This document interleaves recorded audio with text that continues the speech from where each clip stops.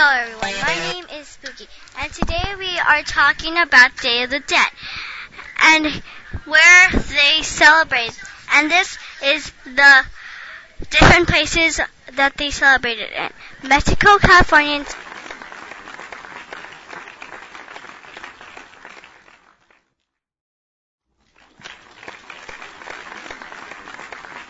South America, and North America. Sometimes people put altars in the houses. These are some of the things that they put on the altar and why. They put salt so the spirit can take a bath. You sometimes put a frog to represent nature, and you put a flute to represent wind.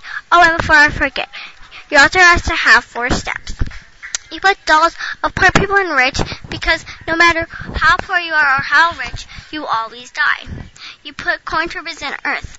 Let's ask some students what they think. Belinda, what do you think about Day of the Dead? I think it is a happy time, a happy celebration, because you think about the good times that you had with them. At your school, how did they celebrate Day of the Dead?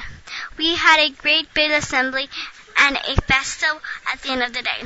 We painted faces and we watched a movie. I didn't go, but I heard it was a lot of fun. Whoa, thanks. We have, you're welcome. Well, that's all the time we have for come back next week to learn about another holiday.